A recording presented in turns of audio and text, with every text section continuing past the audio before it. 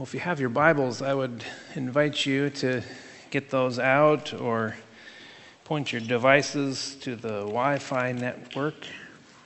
If you're looking for one, and the password, it's one word, Centralia Church, and it's all lowercase. So you can connect that way if you are a digital Bible reader.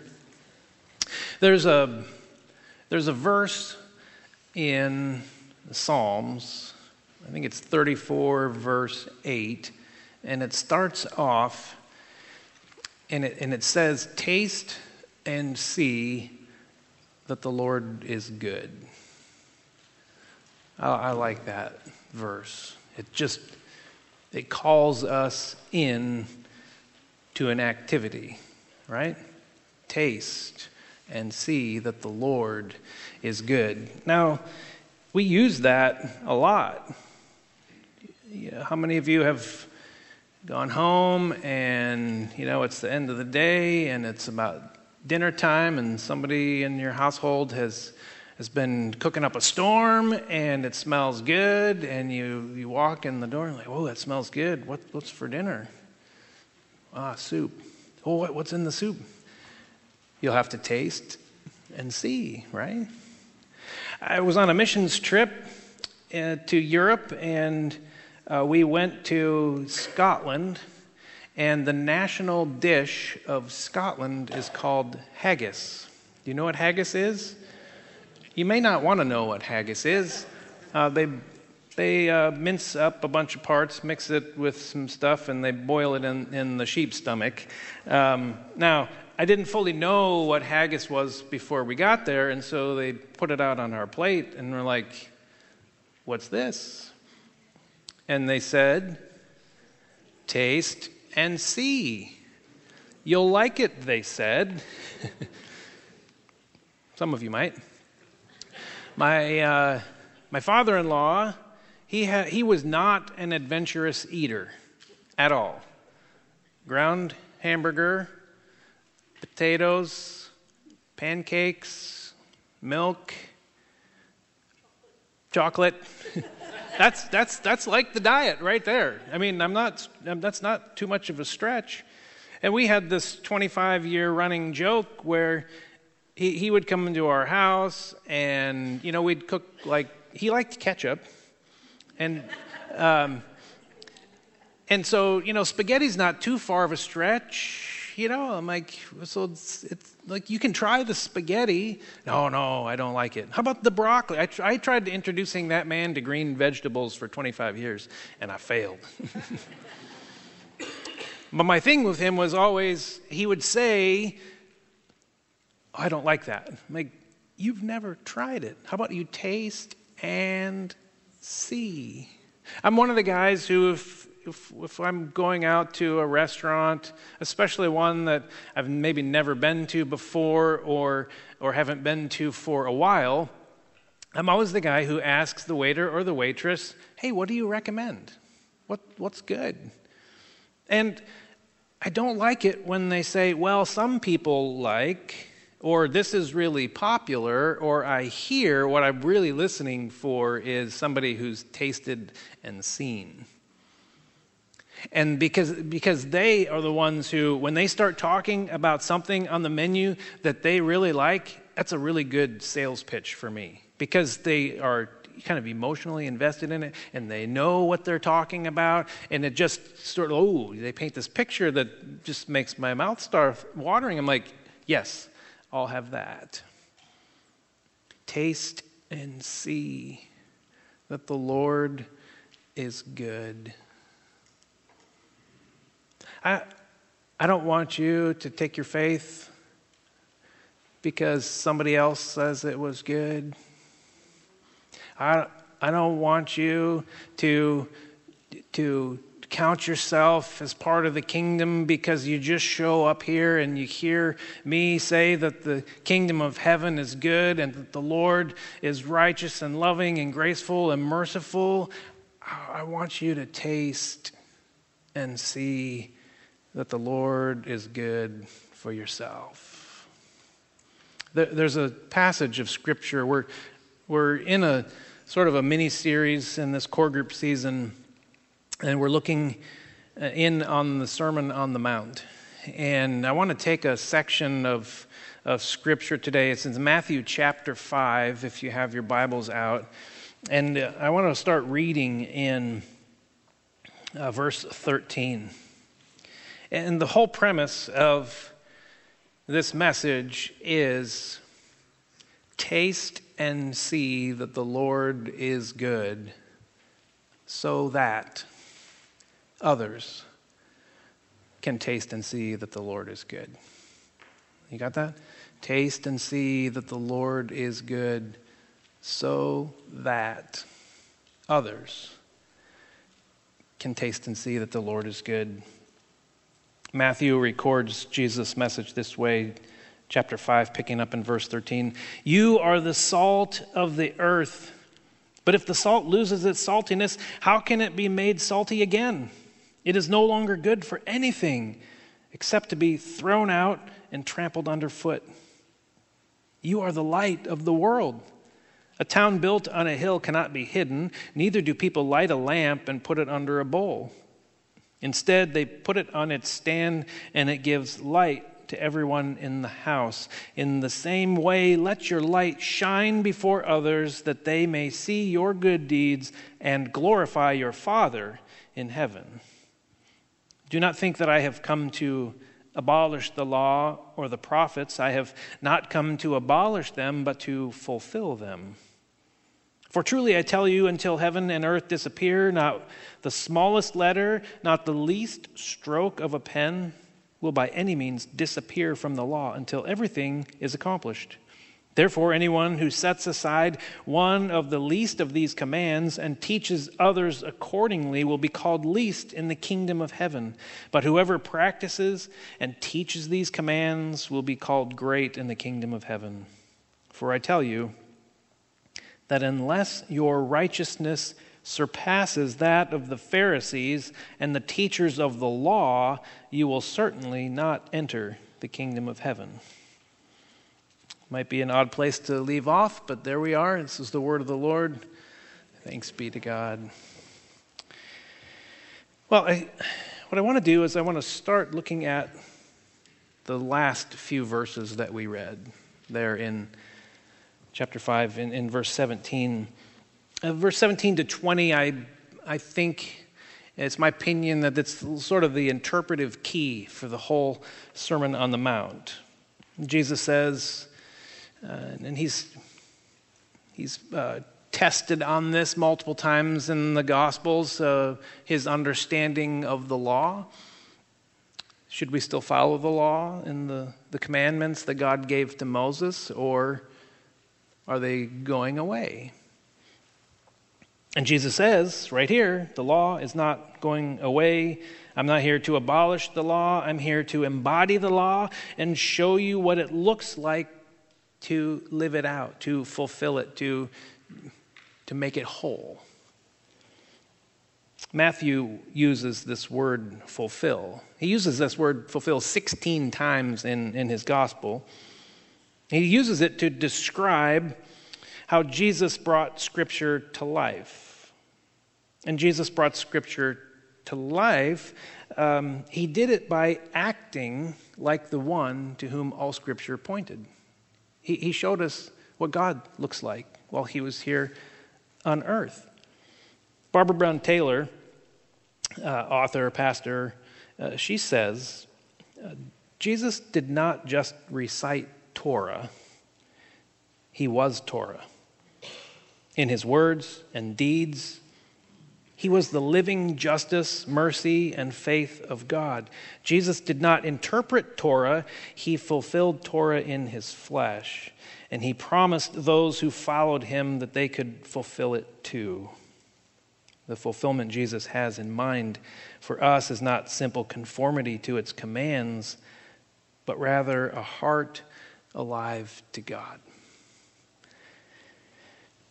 This is what the law is calling us into. This is what the law was pointing towards and suggesting all along. If you go back in your Bibles to Deuteronomy chapter 30, verse 6, it says, "The Lord your God will circumcise your hearts so that you may love him with all your heart. God comes in and he does this transformative work in your heart so that you can love him with all of your heart.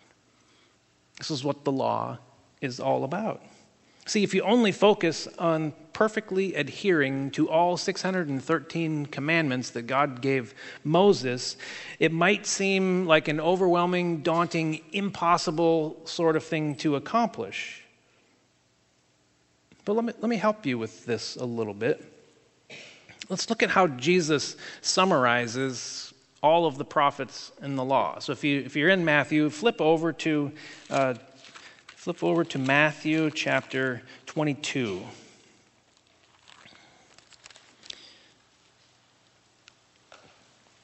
And we're going to look at starting at verse 34. Hearing that Jesus had silenced the Sadducees, the Pharisees got together. One of them, an expert in the law, tested him with this question: "Teacher, which is the greatest commandment in the law?" They were testing Jesus because by chapter 22 here, the way Matthew lays it out, the religious professionals, they've observed Jesus in action. He does lots of good things. He heals people, casts out demons. He has some spot-on teaching. But there's parts of his behavior that they have question about. See, they're asking him about the law because they don't really think that Jesus is one who practices the law perfectly. Because he has healed people on the Sabbath. That's a clear violation of the law. He eats with sinners. That's a no-no. You don't do those sorts of things.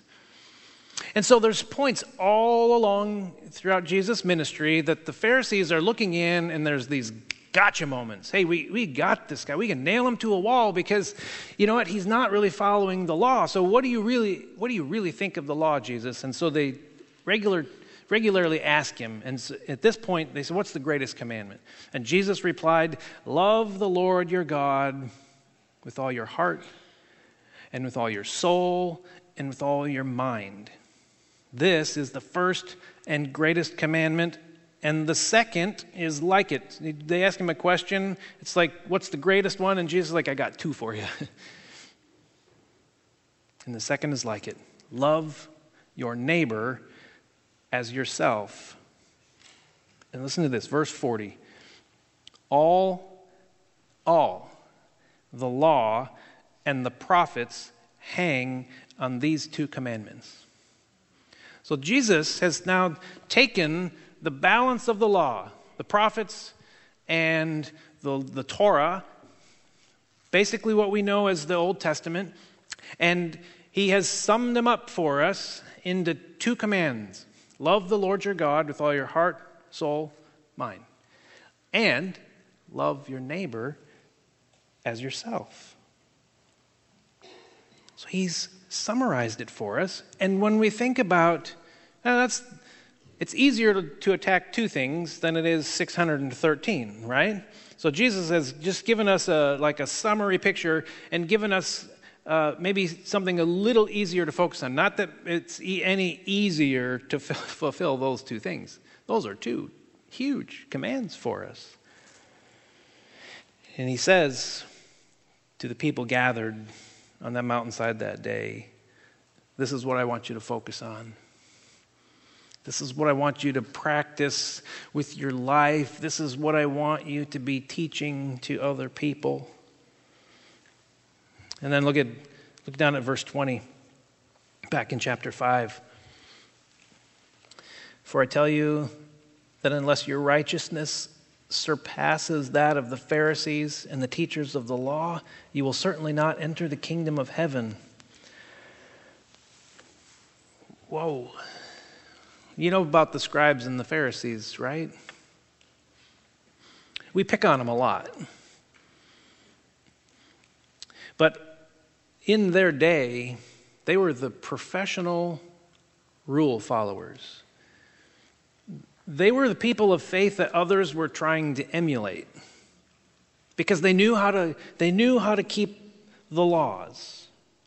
And Jesus says that unless your righteousness surpasses the professionals at this, you're not going to enter the kingdom of heaven. Jesus said that. I think that he probably had their attention at that moment. Might have been a little whiplash, but yeah, I'm thinking that those people gathered, they're wondering what he means. Like, I don't know if I can live that kind of perfection, Jesus. I'm not a Pharisee for a reason. It sounds like Jesus is telling us we just need to try harder and behave better than the best. It would be like telling a beginning piano student, first few lessons on the bench, it would be like turning to them and saying, you know what? Next week, when you come back for your lesson, unless you can play the piano like Chopin, you might want to not show up for lessons. It might be like going to one of the high schools and talking to a budding physicist, saying, you know what, I wouldn't sign up for that class next semester unless your knowledge exceeds that of Albert Einstein.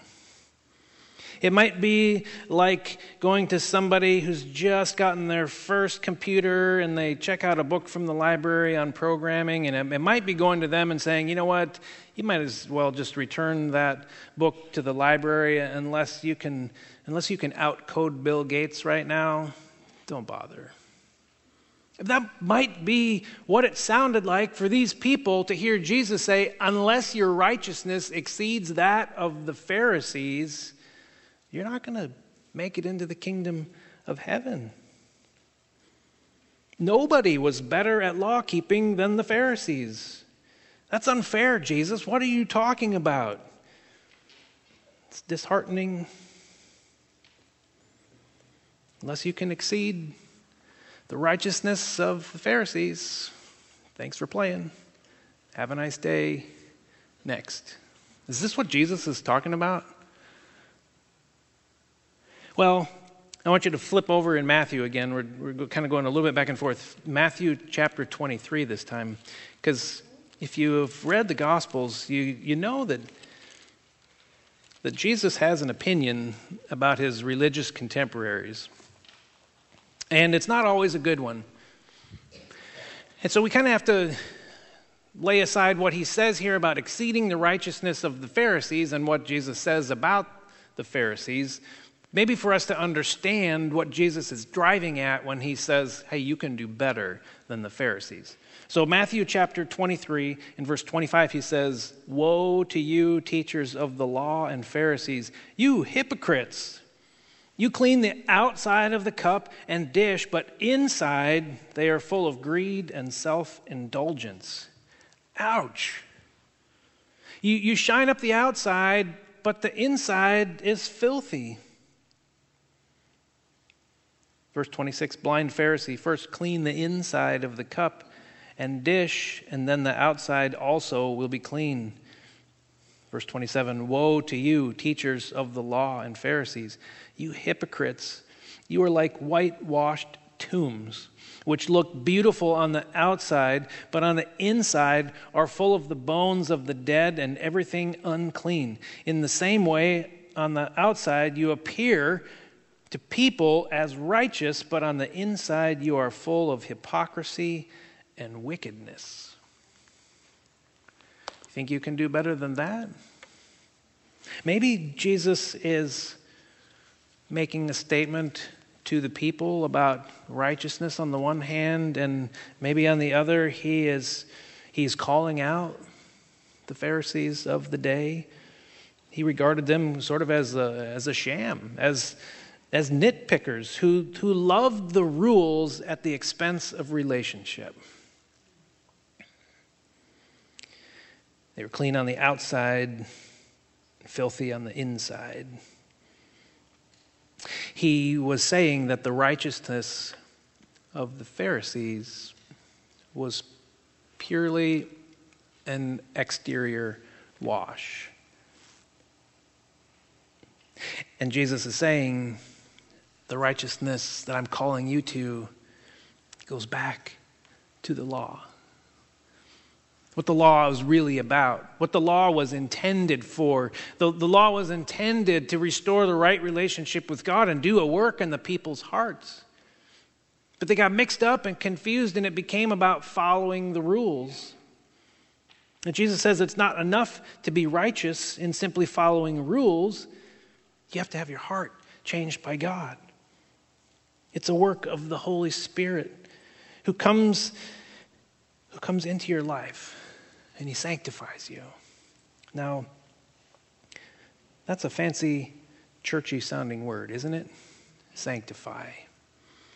It's the activity of the Holy Spirit who, when we become followers of Jesus, enters into our life, and the Holy Spirit starts to do his work to cleanse us and to transform us and to purify us. And he works his way in and through the rooms of the house of our life. And once in a while, he'll get to a closet that's still filled with dust and cobwebs and that ugly sin that we don't want to tell anybody about. And the Holy Spirit says, I want that closet too. We need to work on that one. And when that one's done, he works his way through and he finds another one. And he does that cleansing work in your life. And Jesus is saying, this is what righteousness is all about. It's about the heart transformation. It's not about looking good on the outside. It's about looking good on the inside first. And then let that work its way to the exterior. See, the Pharisees could follow rules, but they didn't have any heart change. They didn't really know why they were following the rules. They just had this very legalistic air about them. They followed the rules so that they could be right. They followed the rules so they could put them and elevate them to a cut above everybody else. They weren't following the rules because it was calling them to a higher way of transformed living. They were so right. They were so right. They were just flat out wrong. They missed the whole part of the law that called them to love with the love of God that they were themselves enjoying.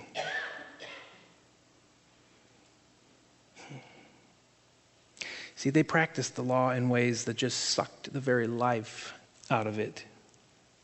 And we're in the Sermon on the Mount. And when you read the Sermon on the Mount from start to finish, from the Beatitudes at the very beginning all the way to the last parable when Jesus talks about the wise and the foolish builders, if you read it from start to finish, the risk is that we set up a to-do list. We set up a checklist. And then we go back and we're like, okay, I have my moral checklist now.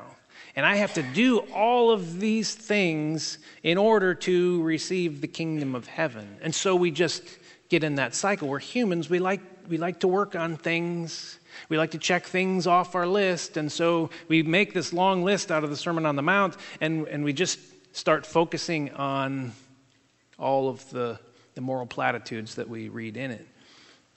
And maybe we become Pharisee-like and we start to miss, why is Jesus talking to these people about these things in the first place? It's not to create a checklist for them. It's to get the law inside them so that it does that work on their heart. So that they would love God with all their heart and all their soul and all their mind, and that they would let that so transform them that they would go out and they would have what they need. They would have the strength and the wherewithal to begin to practice the second one, which is to love your neighbor as yourself. And when you think about these things, you might think, wow, that's really hard. I can't do that. And you're right, you can't. you can't on your own. You need God to be able to help you fulfill these things. You need God in your life. You need to taste and see that the Lord is good in order that you can share these things with other people. This is not something that you can earn on your own. You have to rely on the way that God will change your heart by the gift of His pure grace. And so this grace comes in and He begins to change us and transform us, and we begin to live for God. And when you allow God to come into your life and to do this sanctifying and cleansing and transforming work in you, you get to taste and see that the Lord is good.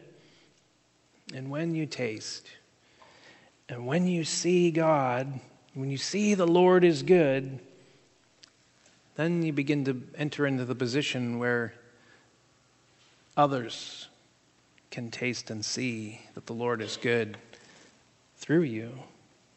They will have the first-hand waiter or waitress testimony of what's on the menu. When they say, "What's different about your life?" you won't just say, "Hey, I've heard that you might want to give Jesus a try." Other people have, and it works for them. You can say, "Let me tell you about the way Jesus has transformed my life."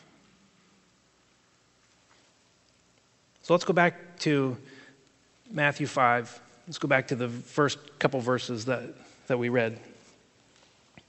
Verse 13 starts off, and in verse 13 through 16 there, Jesus makes a couple statements. He says, "You are salt," and He says, "You are light."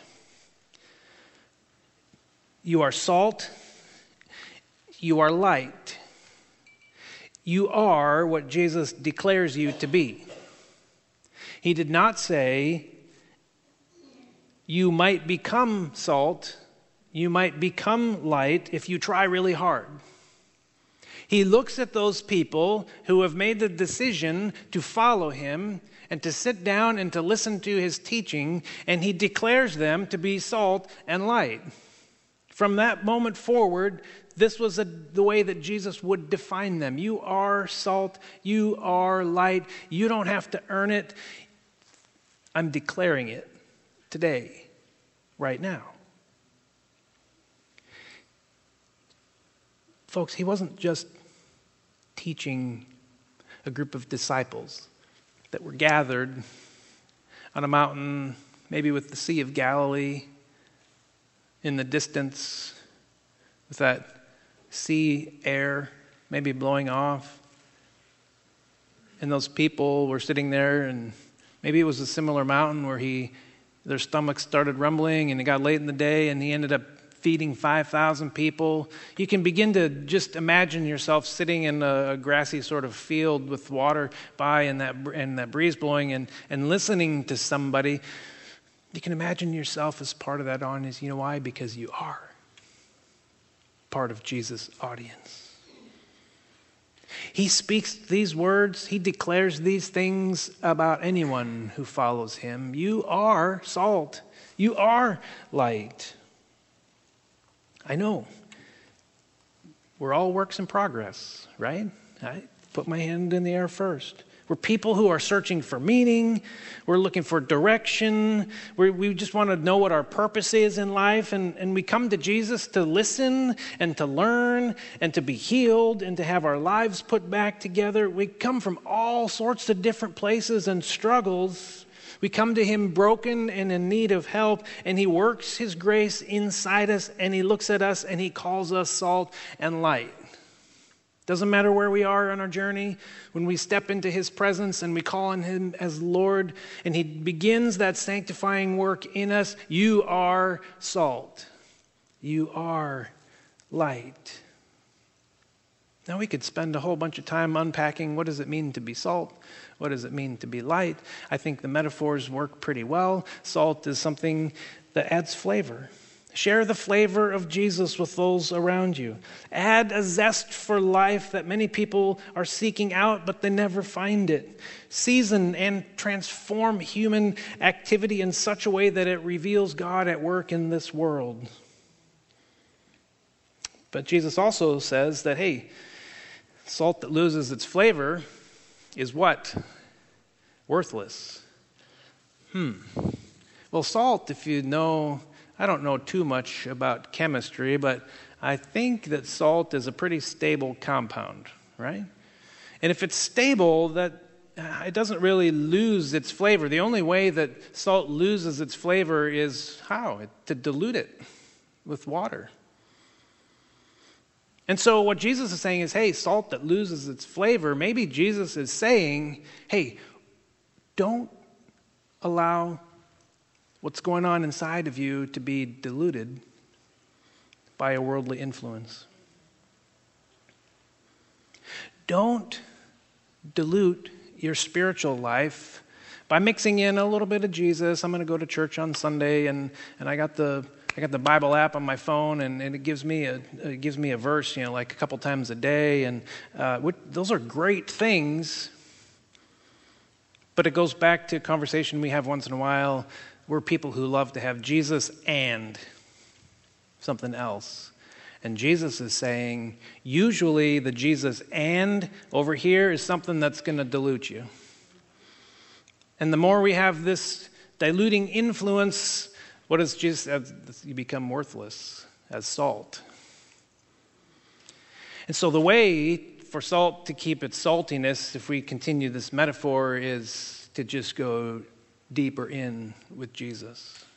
To spend the time in his presence and in prayer and in worship, so that you are constantly tasting and seeing that the Lord is good, so that you remain salty and others can have that flavor as well. He says, you are light.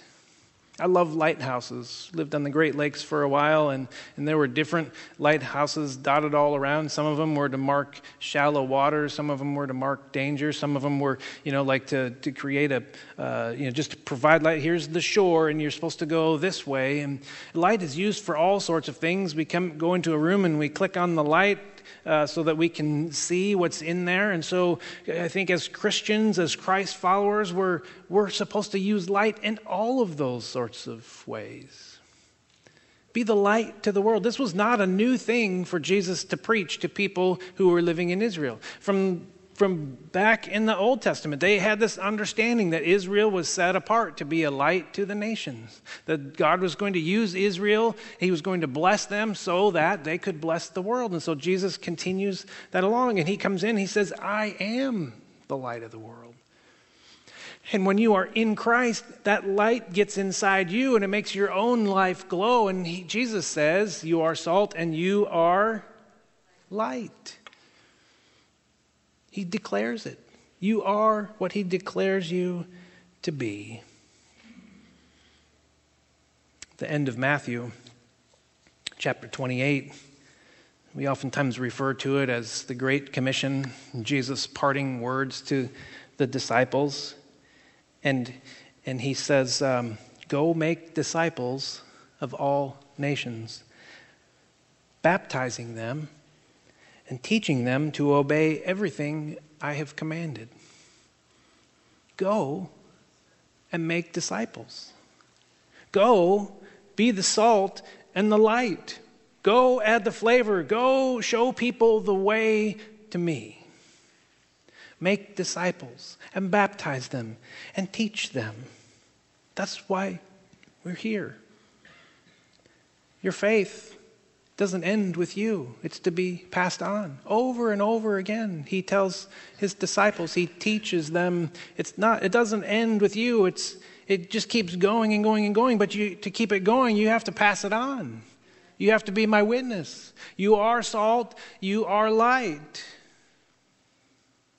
Taste and see that the Lord is good in your own life, so that others can taste and see that the Lord is good.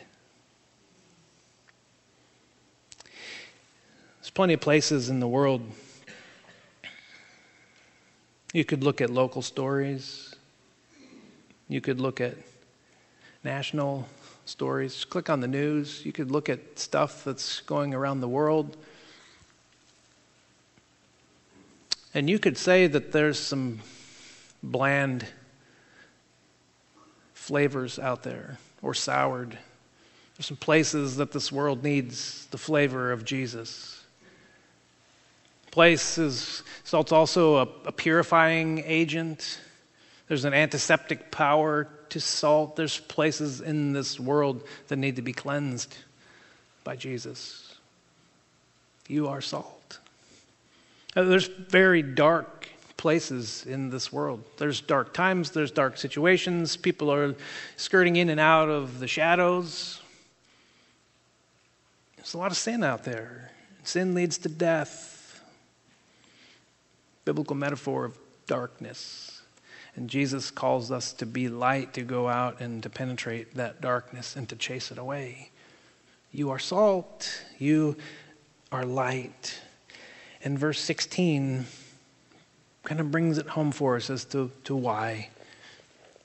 In the same way, let your light shine before others, that they may see your good deeds. They may see us behaving more and more like Jesus. As the Holy Spirit comes in and does that sanctifying work in our life, and we start to learn what it means and practice what it means to be Christ-like, other people are going to see that evidenced in our lives. That's supposed to happen. That, not so that they look at you and say, good job, you really cleaned yourself up. You're never the object of this. You're not the object, God is. Don't take credit for that. When you know that it's Christ doing that work in your life, point the glory to God. You say, you know what, I couldn't have done that on my own. I needed Jesus. It says that they may see your good deeds and glorify your Father in heaven. Now, we're all practical people, right? We like to know, well, what does it actually look like to be salt and light? What does being salt and light look like in just really practical ways? Well, it looks like looking another person in the eye. It looks like speaking kind words into people's lives. It looks like acknowledging people as being made in the image of God. The same God that you're made in the image of. Now, it's doing those things not just to people who we know and like and trust, but it's doing those sorts of things to people that we might have affixed a negative label to. The guy holding the sign at the corner that you happen to drive by all the time. And you wonder, why doesn't he just get a job? It's making eye contact, seeing him as a human that God created in his own image. It's by looking the gal in the eye who you know is not in this country legally, and seeing her as one who God loves deeply, who he made in his own image. It's walking up and down the schools and looking into the eyes of the troubled kids, the ones who seem to cause problems all the time.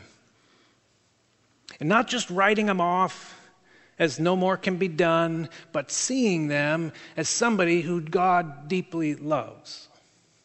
That's what it looks like to be salt and light in this world. It's being generous with your time, with your talent, with your money, with your compassion. It's caring for others in a way that makes a difference in their lives. It's starting the conversation of forgiveness. You were wronged. Maybe somebody wronged you. Maybe you wronged somebody else, but it's being the person who goes and tries to make it right. That's being salt. That's being light. And when people ask you about it, you give the glory to God.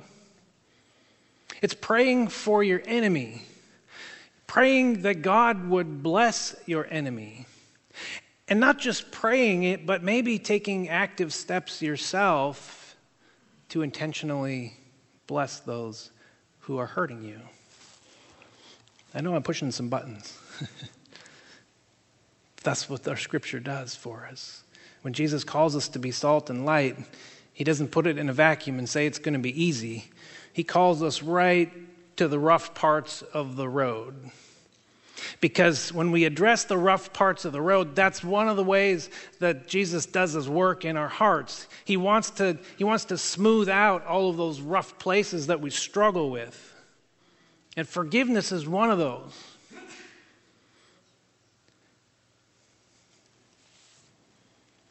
It's choosing to be self-giving instead of one who takes and acquires. We'll end with this. A while back, somebody asked Pastor Eugene Peterson what he would say if he were writing what he knew would be his very last sermon. And this is how he replied. He said, "I think I would want to talk about things that are immediate and ordinary. In the kind of world we live in, the primary way that I can get people to be aware of God is to say, 'Who are you going to have breakfast with tomorrow? And how are you going to treat that person?' In my last sermon, I guess I'd want to say, 'Go home and be good to your spouse. Treat your children with respect. Do a good job at work.'" See, Peterson's right.